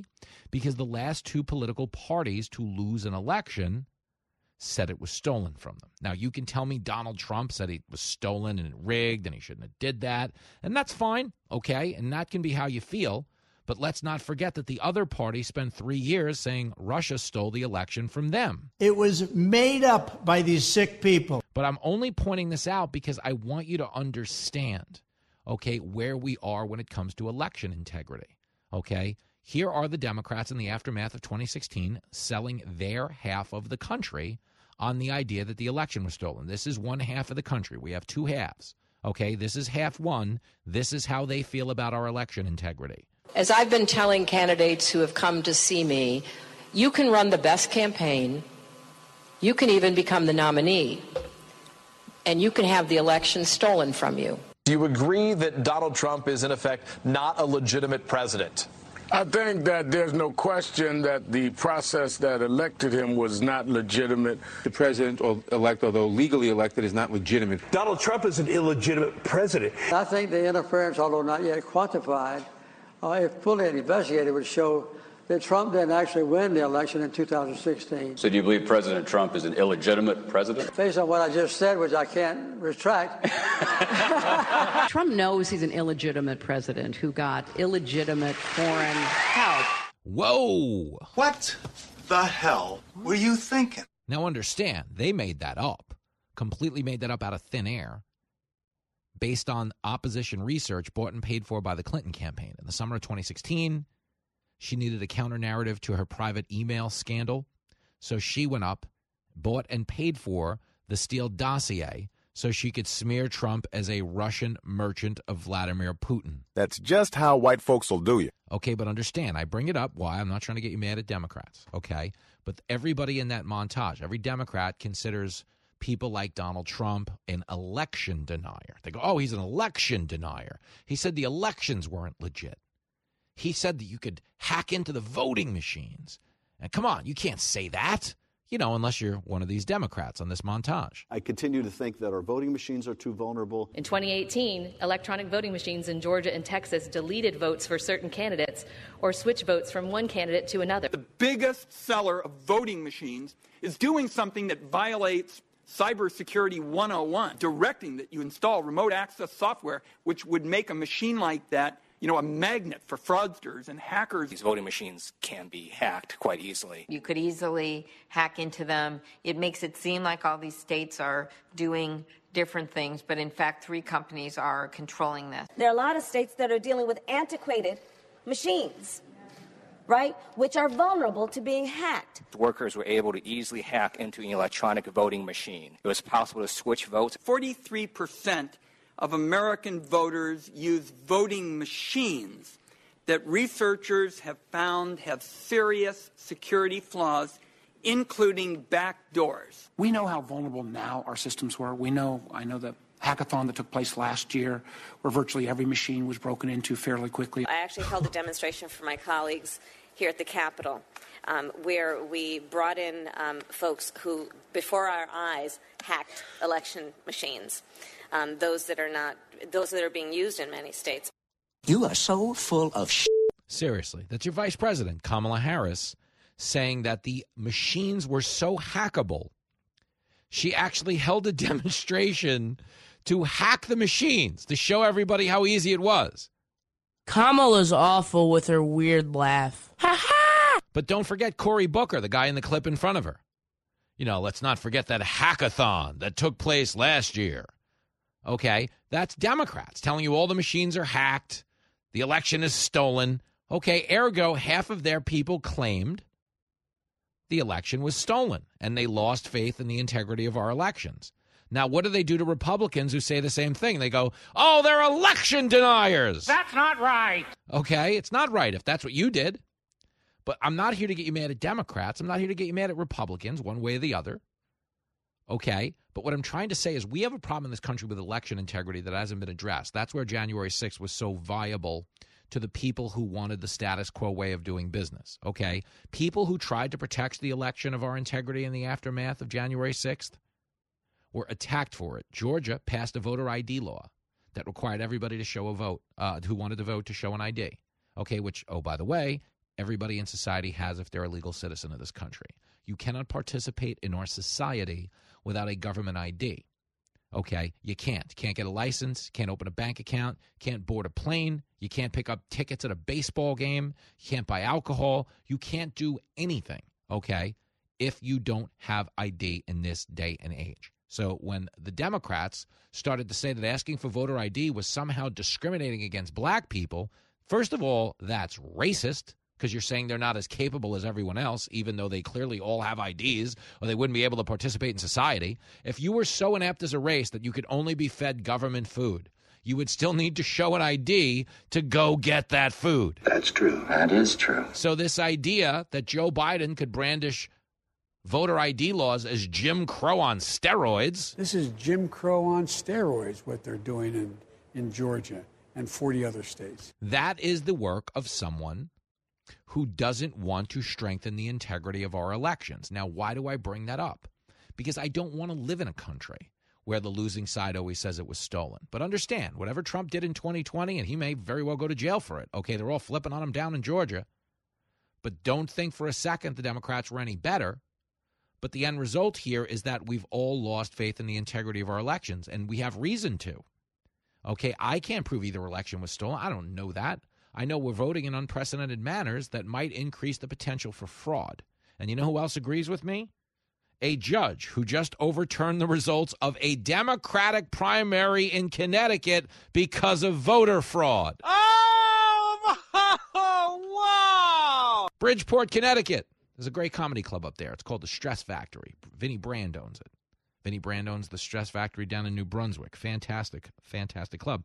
On September 12th, incumbent Bridgeport Mayor Joe Ganim narrowly edged out challenger John Gomes by a mere 251-vote margin in the Democratic primary. Election day ballots favored Gomes, but after the absentee ballots were tallied later that evening, Gannon prevailed over Gomes 42-12 to 39-61. Gee, isn't that a weird one? You know, like when you were watching the election in 2020, and they were like, we've got to call a timeout.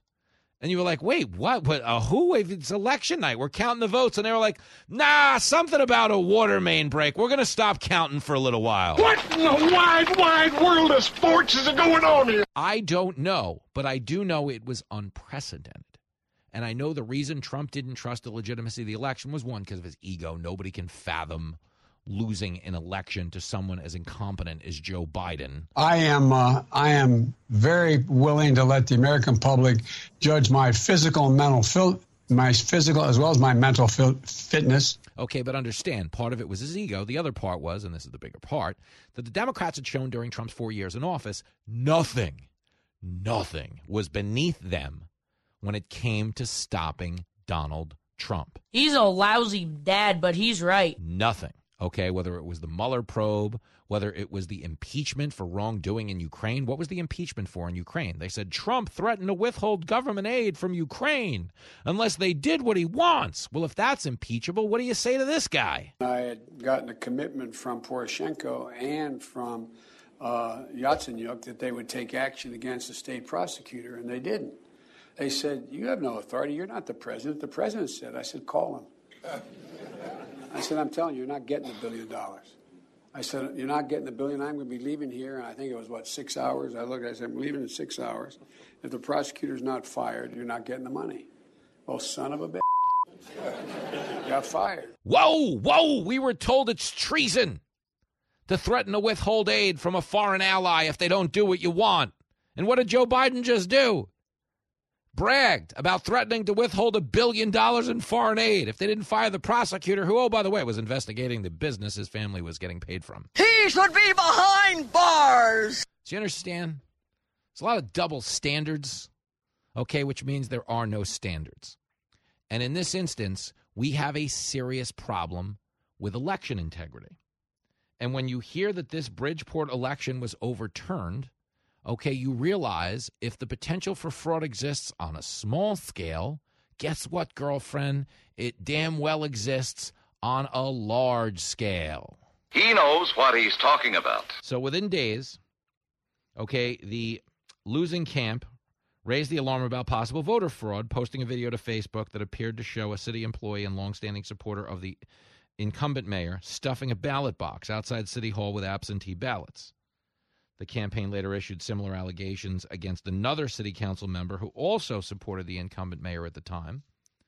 They then filed a lawsuit in Fairfield Judicial District Superior Court to contest the results of the primary election, okay, naming the mayor as well as several city clerks and registrars, okay, as defendants.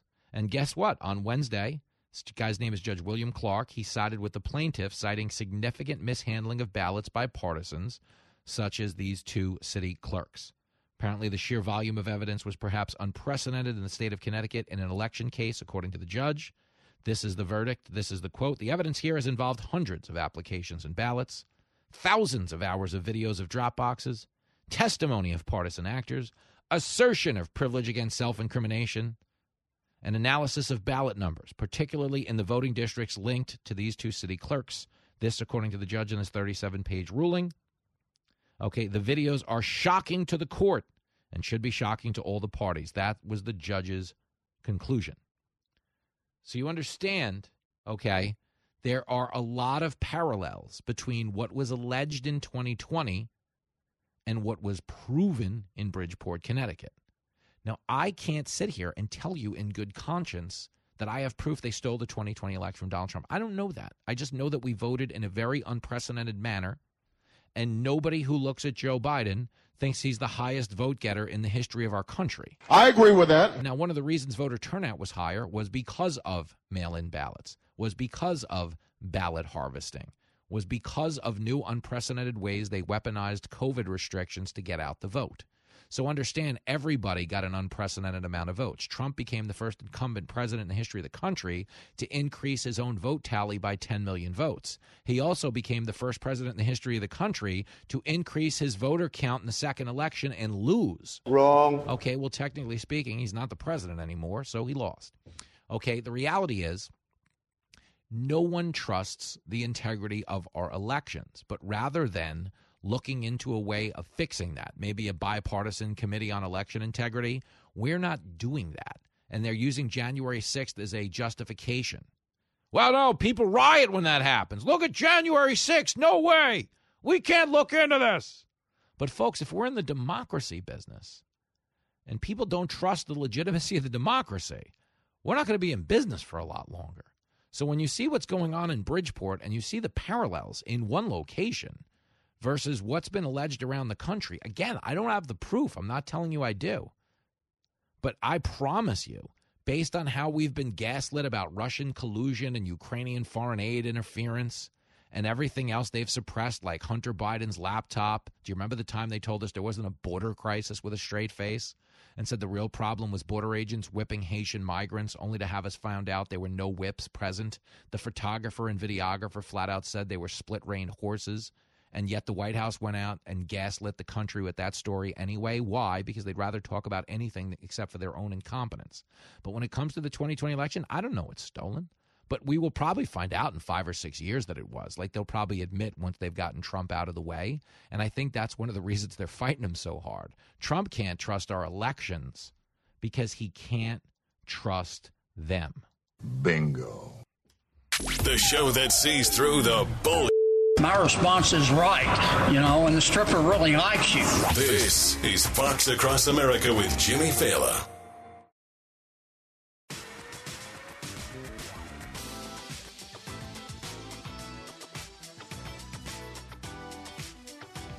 It is Fox Across America with Jimmy Fallon. We head out to the Lake of the Ozarks. Stephen is on the phone in the LOZ. Steve-O. What do you say, Jimmy? You having a great day today? I am, man. It's Friday. The world's on fire, but you know me. It's going to roast them marshmallows, buddy. There you go, brother. That's all you can do. Hey, I won't take up your time. I just wanted to, first of all, agree with you about this voter fraud crap that's going on, especially now that it's come out up in Michigan. I think it's hilarious. Before I go any further, though, when you coming back to the lake, dude? Oh, dude, we're working it out for next spring. I got to get back on the boats. I got to live it up a little bit. You coming back to the Encore? That's the word on the street. I'm talking to Ken. Everyone at the station knows, the KRMS listeners, that we want to be there. I'm just waiting for my tour dates. But are you going to be there? Are you showing up again? Because I got to tell you, that was the rowdiest crowd I've ever played. I didn't get to show up the first time because I had a gig. I'm a musician here in town, so I wanted to come see you so bad I couldn't stand it and couldn't find a dang sub. Well, that's funny. Well, listen, we will be back. Although I got to tell you, man, we need to bring like extra security. The amount of people, I'm not kidding, between the people who bought me beer but also ate my French fries after the show, it was a community gig if ever there was one. We loved it out there. Like, me and Jenny laugh our asses off whenever we even think about it. So you better believe we're coming back, man. How many boat rides did you get when you were there? You stop it. That's enough out of you. Don't you have a concert to go play or something, pal? Yeah, I did. I want my band to open for you when you come back. That's what I want. Oh, but anyway, get out of here! All right, well, let's work on it. I would love that. I would love a house band. I would love to start doing stand up and making it a bigger presentation. So we're gonna talk about this. We have to have the Blues Society band come out in front for you, dude, till you get out there. No, that's rad. I want to do something like straight out of the Blues Brothers, chicken wire in front of the stage. You guys can throw beers, whatever everyone's into. All right, Stephen. We could handle it for you, but anyway, we'll talk. I'm not pushing for a job, dude. I'm just wanting to agree. I'm just wanting to agree with you about this voter fraud thing. And what I was telling your producer was when on the election night of 2020, when I went to bed, I was over in southeast Missouri at my mother and father's house. When I went to bed at 12:30 Central Time, Donald Trump was up by 4.65 million. Million, brother, votes. Yep. When I got back up at 7:30 to check it, he was down 32,000 votes, and they were talking about there was 5 or 6 places that had closed down and was going to resume counting. Didn't look good. Stephen, you're not wrong. And apparently the people that were watching the count went to sleep, too. We'll talk about it after this on Fox Across America.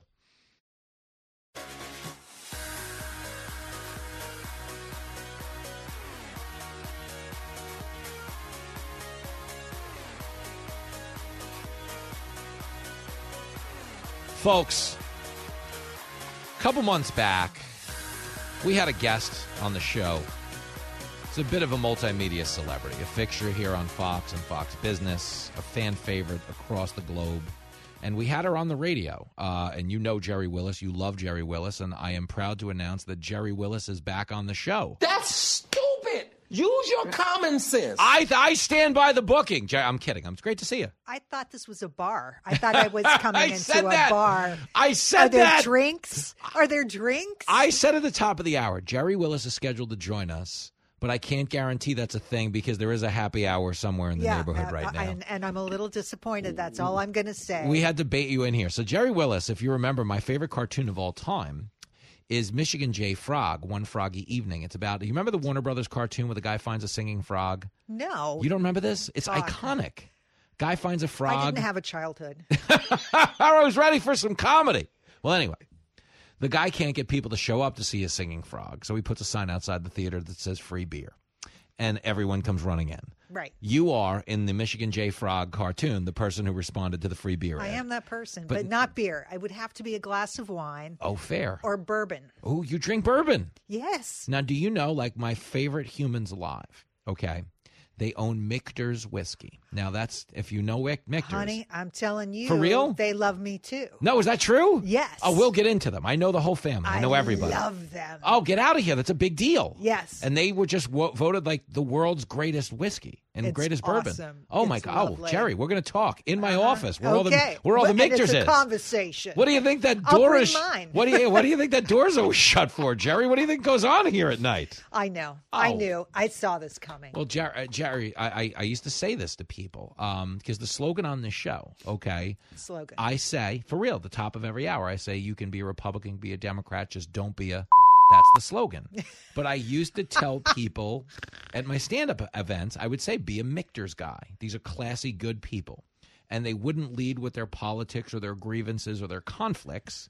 They would show up on time, be pleasant to be around, probably bring a nice gift for the host, smell good. And they'd be great. They're generous. They're wonderful. They're warm. That's who you want to be in life. Be a Michter's guy. I'm aiming for that. I'm working. Oh, you're a long hard way from home. And seeing where I need to go. No, you are like no. Yeah, you're a long way. I'm kidding. You know who my leader is in all these things, personality-wise and influence-wise? My 3-year-old puppy. Is that true? Yes, Rufus. Rufus has a great personality, and people love him. And I'm thinking that maybe if things don't work out, presidency, maybe he could run. People love him. People like you walk around the neighborhood. Yeah, you're assaulted by people. Now, is it a problem though with Rufus as your role model that people don't know this, but we frequently throw you tennis balls and you go get them on the floor? Well, maybe I took it too far. I don't know. It's weird to some people. I love it. I think it's great. Like, my arm's getting a little tired, but I don't know if the electorate is on board with this thing you do. Well, yeah. Jerry Willis is in studio. All right, so you know the Michters, folks, which means the world to me. Okay.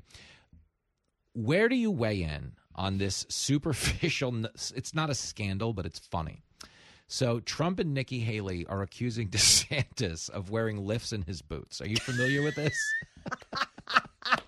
Let's get to this. Thank you. Stuff. Hard-hitting journalism, Jerry. Yes. Hard-hitting journalism. Or no lifts. The world is on fire. This is superficial. It's stupid. But you know what we need right now? Something superficial and stupid. Yes, Israel is going to blow up. We're all going to die. How much war can I feed World these War people? III. Thank you. I love it. But let's talk about this because, you say this is a silly issue. I say this is important. And you know why I say it's important? Because I am 5'8". Okay. And when people fake it to make it, it makes me mad. Thank you. Well, here's the thing. If he is wearing lifts, because people say, it's ridiculous, it doesn't matter. Well, he thinks it matters. So why does he think it matters? So this is a little insecure. This is what the accusation is, okay? That he's wearing normal-looking cowboy boots. Because I know, like, Tom Cruise guys do that, where the lift is not in the heel, it's inside the boot, so you don't see it.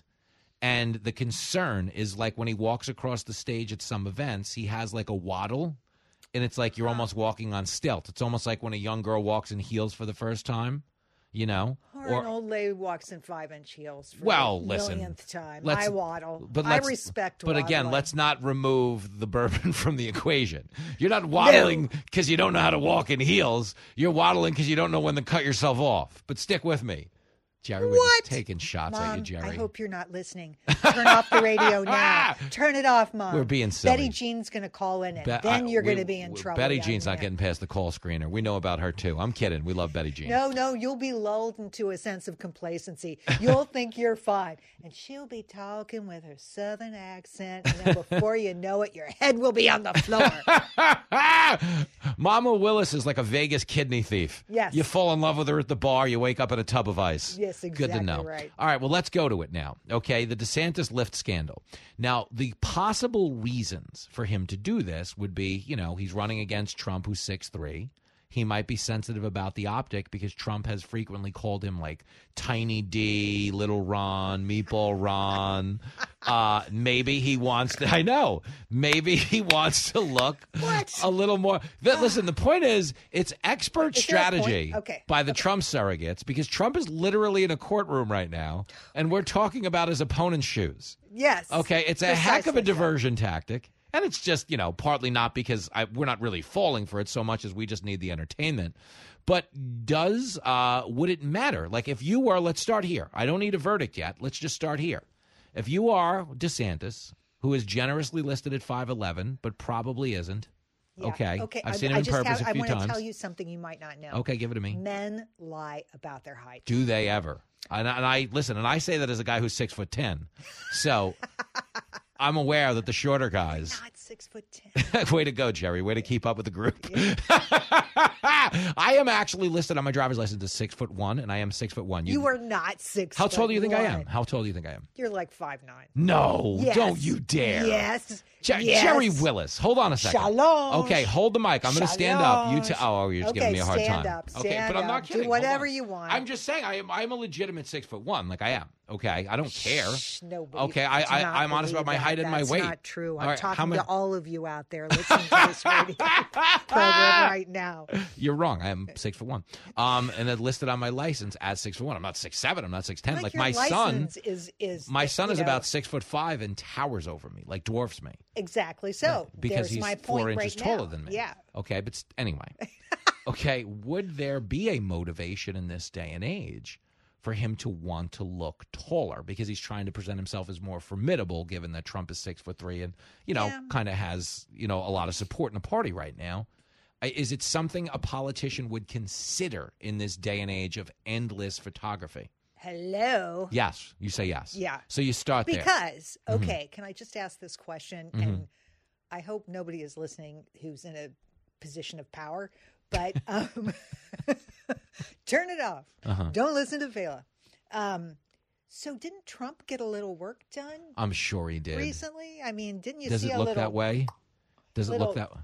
Nip a little, tuck a little. What I see on Trump a lot is obviously he's getting spray tanned quite a bit. Well, there's that. Yeah.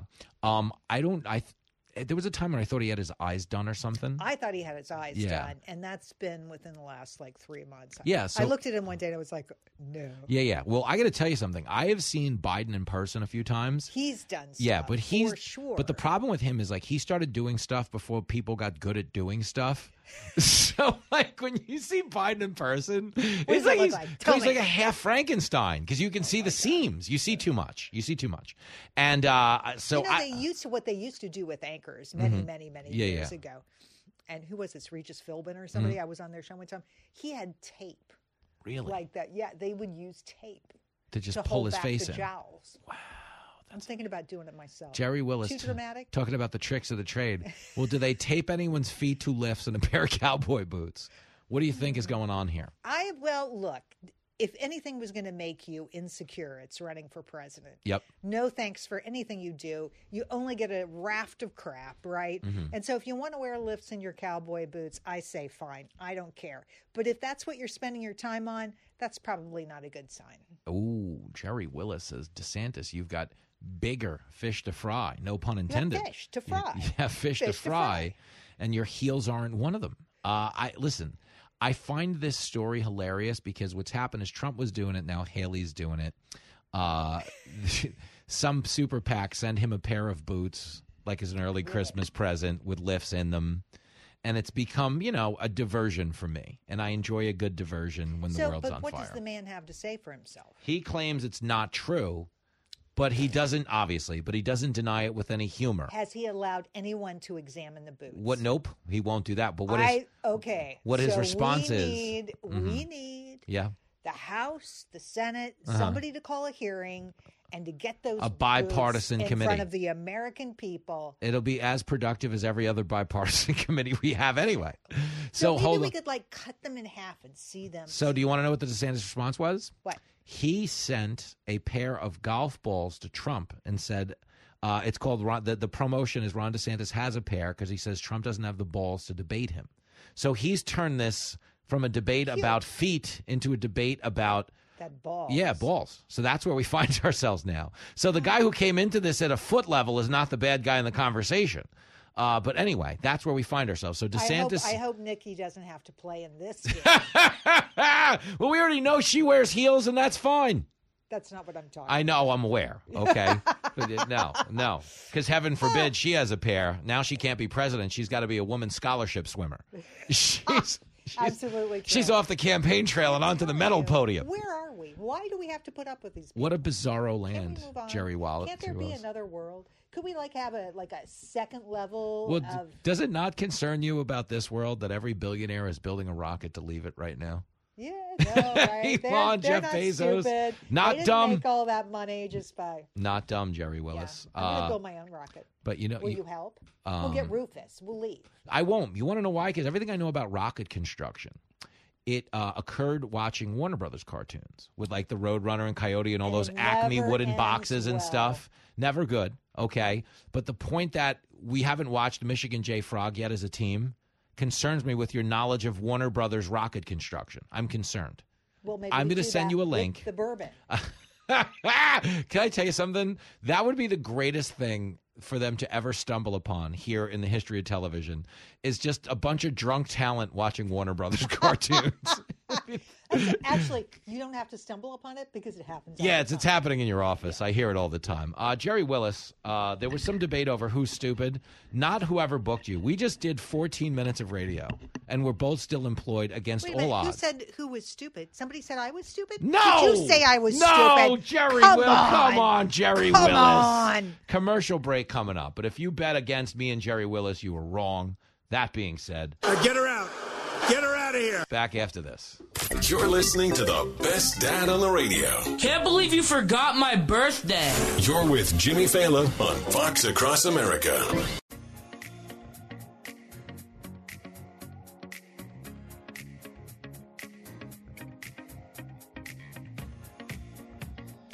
It is Fox Across America with Jimmy Fallon. We were in the bottom of the ninth. Really quickly, I wanted to check in with this next guest, one of my favorite callers. He's a bit of an outlier on the show because he loves New York City Mayor Eric Adams. Joining us to explain why, Harold's on the line in Raleigh. Harold! Thank you for taking my call. I'm back in the country. And guess what I had to show to get back in the country, Mr. Fallon? Uh-oh. U.S. passport. Whoa! ID? What are you... Isn't that racism or something? Hey, look, Jimmy, a prerequisite to be a politician should be, can you count? 160,000 people who aren't paying taxes dumping on the other 1 million illegal immigrants that are in New York City, and you just figured out that it's going to cost money? It wasn't a problem when it was in Texas, Arizona, New Mexico, and California. It wasn't a problem. The taxpayers of Texas or those states should have been on the hook for it. Now it's in your – I said 6 years ago when – what's her name was crying at the border. At the AOC. AOC? Yep. I called the White House several times and said, tell the president to stop fighting with these people and send them to the richest zip codes in America. Yep. I said it 6 years ago. Damn. You could have been the original Ron DeSantis. You could be wearing lifts in your boots. And now they're giving Abbott all these kudos. It took him 4 years, 5 years to figure out, ship them to where sanctuary cities, you got them. Yep. You want them, you got them. It's simple. And they don't want them. And isn't it funny? No, they don't want them because they don't want to pay for them. Of course. And now all of these mayors want $5 billion from the feds. And Adams didn't even meet with Biden because apparently there's some corruption going on there. Well. I could probably. I don't want to speculate on what I don't know, but the bottom line is, I look at the people that are around him, And a couple of them I work with in NYPD, and I'm not impressed. Ooh. I'm not impressed. Wow. I'm not impressed at all. Really quick. Not impressed at all. Was I think we kind of half had this conversation once. Adams was described to me as a house mouse. He wasn't the guy doing real police work. He was a politician trying to work his way up the ranks. Is that what you saw him as? That's what I saw him as, and that's what he was. He was all about Eric, getting promoted. He didn't get past captain because they didn't like him because they thought he was a rabble rouser. But I thought all that was a facade too. Oh. The bottom line is these politicians can't count. They shouldn't be in office. And the bottom line is, it's just me and my wife. I can't absorb 15 people in my house on my income. I can't do it. It's that simple. Me neither. You can't figure that out, and you're in office. I know. And that genius from Chicago, now the black folks in Chicago are, we don't want them in our neighborhoods. We don't know who they are. It sounds a little Trumpian to me.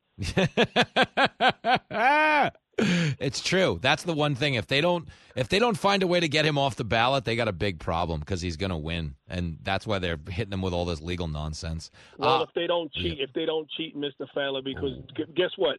I just checked my voter. I sent a certified letter to the New York City Board of Elections 3, 4, 5 years ago. Take me off the rolls. Mm-hmm. I checked the New York City voting. I'm still on the rolls. Oh yeah, they're not taking you off. Listen, Jenny and I for the last election during the COVID election got 6 different mail-in ballots to our house, one for every adult who's ever lived there. So 4 of them weren't ours, and I guarantee you, I could have filled them out, sent them in, and they didn't get checked. So it's a racket. But one other thing before you let me go, Mr. Adams, these mayors are never asked the $64,000 question. Mm-hmm. Did you have this problem when Trump was in office? Hello? No, ma'am. You didn't have it. No, ma'am. Listen, if Trump starts his VP search, I'm putting you on the list. How do you feel about that? No, I want to be in charge of Homeland Security. That's my job. I want to be in charge of Homeland Security. You're just trying to get a free trip back to Aruba now. That's enough. No, I don't want a free trip. I'm just a little ticked off every time I leave the country. I got to show ID. Yeah, it's a scam. No, it's a scam. But I think you do a good job running Homeland Security. All right, I got you down on the list. Happy Friday, man. It's good to hear your voice. Did you have a good trip? Good to hear you. Yeah, I had a wonderful trip. I'm glad I'm back home in the greatest country in the world. That's the spirit. Great stuff, Harold. Happy Friday, man. Have one for me. See you, brother. The great Harold, who tells you the truth. You live in the greatest country and greatest source of good the world has ever known. Freedom! I'm telling you because I care. When I was a cab driver, I used to pick people up at JFK Airport. They would get into my cab and cry because they had made it to America. Cry. I'm in America, and break down crying. And, of course, it was so powerful because I could take them the long way and charge them extra money. You are so dumb. You are really dumb. For real. The world is dumb. This might have been the dumbest week of broadcasting in my career. And, man, oh, man, there's been plenty of them out there. But we survived. You did it.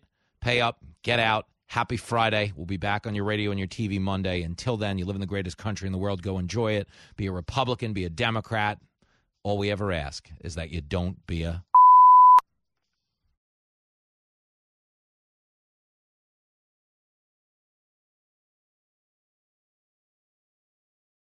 I'm Guy Benson. Join me weekdays at 3 p.m. Eastern as we break down the biggest stories of the day with some of the biggest newsmakers and guests. Listen live on the Fox News app or get the free podcast at GuyBensonShow.com.